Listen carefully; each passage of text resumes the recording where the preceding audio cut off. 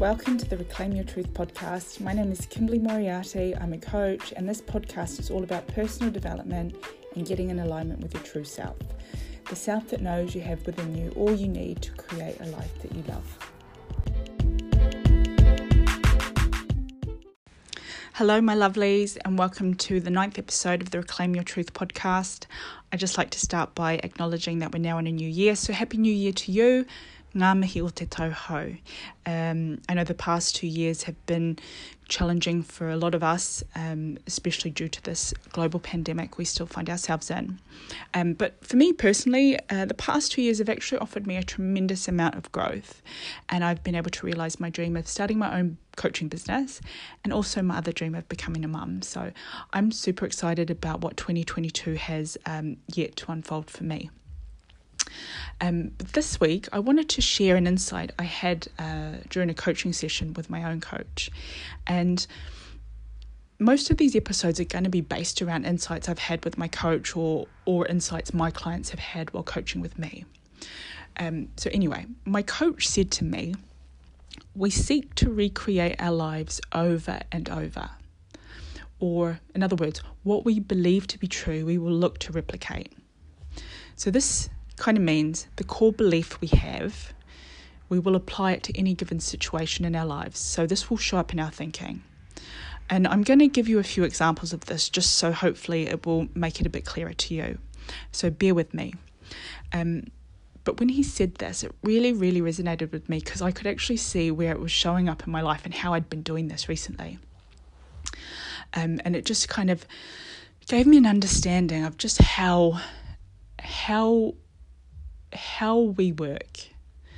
So anyway, someone very close to me had a parent pass away just before Christmas, and I found myself getting really, really upset about the fact that she hadn't reached out to me for support and wasn't really communicating with me much about the situation.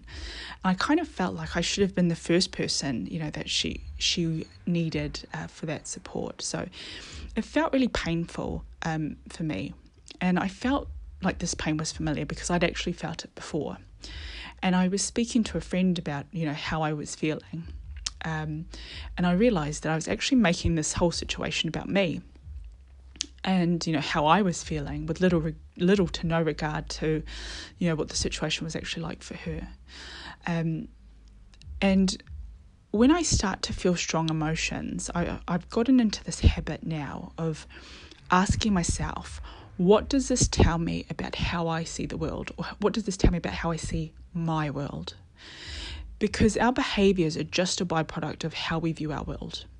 For example, I mentioned in episode 7 that I've had a lot of issues around abandonment and feeling lonely, which has stemmed from my, instability in my childhood and being in foster care.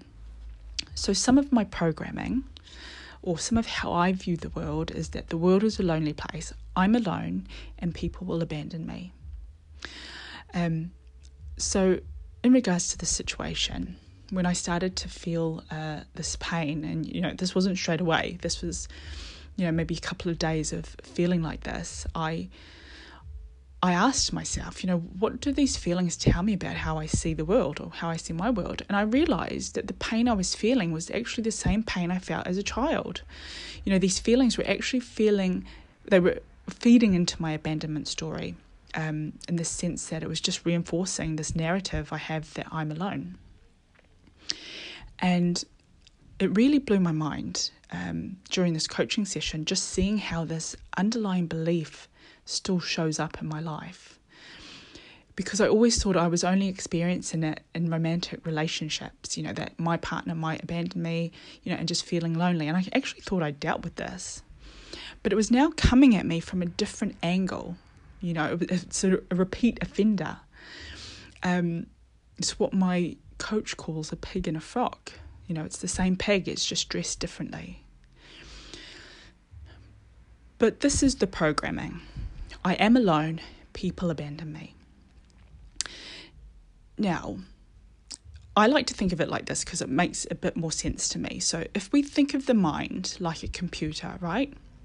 With this programming running in the background, and the programming is different for everybody, and you might have a few different programs running in the background. But whatever information we now put into this computer, and the information being these different situations, it is now interpreted with this programming. So this belief I'm lonely or people always abandon me is what I look to recreate in my life. And I'd done this with this situation.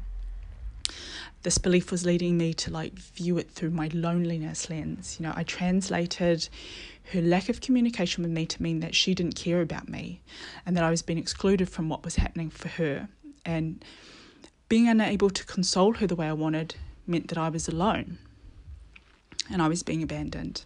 So this belief created thoughts that made me feel really sad because they were telling me that I was alone in this situation, and it made me cry, and the pain was just so familiar that I continued to think these thoughts until I had some awareness of what was happening, and I was able to get off the thought to feeling roundabout, if you want to think of it that way.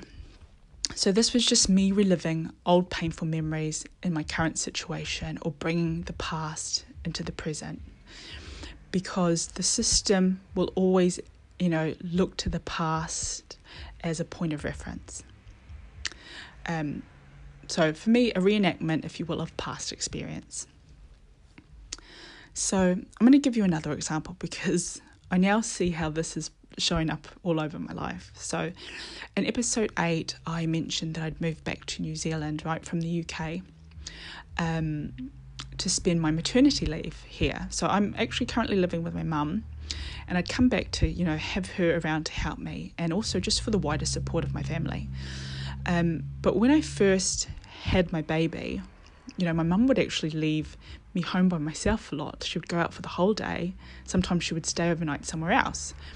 And it just made me feel really lonely, really let down. I was just I've come all this way for your help and you're just not here. And I started having these thoughts about how she was abandoning me again like she did in my childhood. And these thoughts, they brought up a lot of pain for me. These thoughts created the feeling, and the feelings were painful. So I felt really, really alone. And I remember back, in the beginning, I would sit in my room, the curtains drawn because I had to keep the room dark for my baby to sleep. But, I'd be breastfeeding, just crying. And like I said, just feeling a lot of pain. And after my hormones started to settle a bit, probably 3-4 weeks post having my baby, I realised that actually if I just asked my mum to help me, that she was more than happy to stay at home and do so. And it led me to also see that the behaviour I was kind of exhibiting towards her since I'd returned home was not very loving. I wasn't being my usual self towards her. And, I put this down to just the tremendous amount of change I was kind of going through at the time. But my thoughts were influencing my behaviour, which led her to think that it was just best to give me space. So again, my interpretation of the situation was recreating this programming, this core belief that I'm alone and people abandon me. So that's just a few examples of how this programming or how these painful memories are shaping my current experience, or how they can show up in my current experience, and how I'm just recreating my life, my beliefs over and over. Now, what I have come to understand is that the pain stops when the thinking around the pain changes. And this is not just true for painful memories or painful programming. This is just my example. And part of this realizing is that the past is nothing but a memory. It's only kept alive by your thinking about it.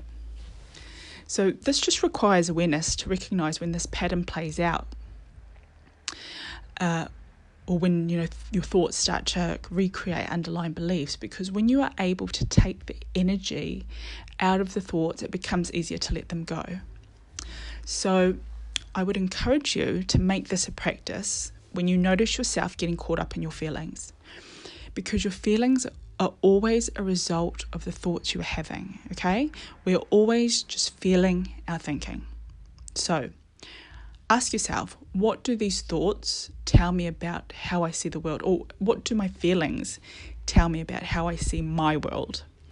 And just keep digging away until you identify what that underlying belief is, what your programming is, because Once you can become aware of it, and once you can bring it to the surface, it's just a lot easier to identify it when it does arise. You can see how it plays out in your world, how your thinking is influenced by this programming.